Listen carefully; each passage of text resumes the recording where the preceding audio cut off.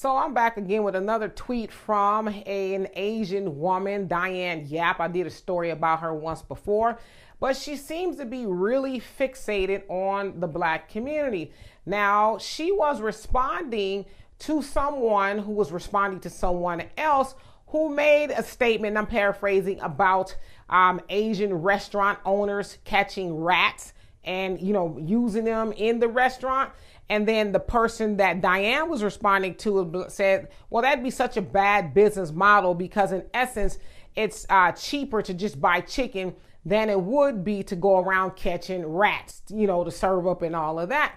And so Diane said this, right, no wonder they have to rely on Asian-run businesses in their neighborhoods if this is any indication of their business sense.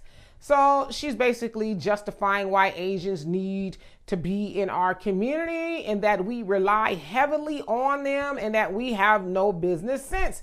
Well, let's keep it a buck, Diane. We know why you guys are in our neighborhood because y'all know, and I kind of agree with her to some degree on certain things, but she knows that it's easy money. They know they can set up shop in our communities. They don't have to do a whole lot of advertising because we are just going to go in there, right?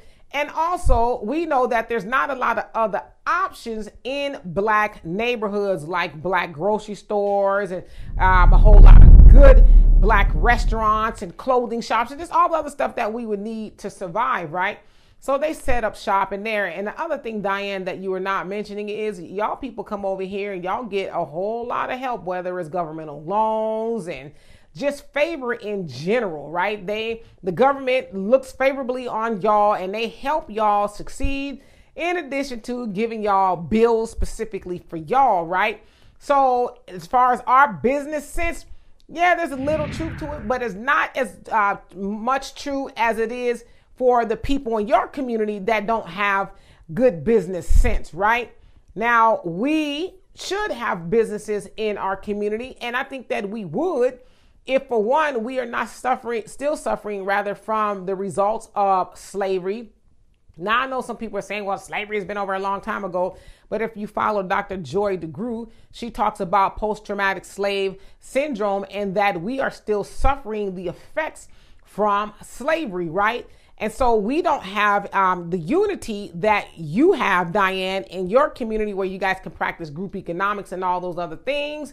And so there's a lot more going on than y'all have to just set up shop in our neighborhood and we rely on y'all. First of all, some of the stuff y'all have in our neighborhood, in fact, I would venture to say most of it is not good for us and you know it. And as I said too, no shade to anybody, just me personally. Now living in the South, I never really heard of a chicken and rice house until I got to the South, and they're kind of like everywhere. So I asked somebody, I'm like, well, what's going on with the chicken and rice house? And they said, oh, they give you a whole bunch of chicken and rice and it's really cheap. And I'm like, people eating there? Because I'm not one to want to eat cheap food, especially if they're giving me a lot of it. Now, I'm not saying that they're serving, rats or anything like that. That I am not saying.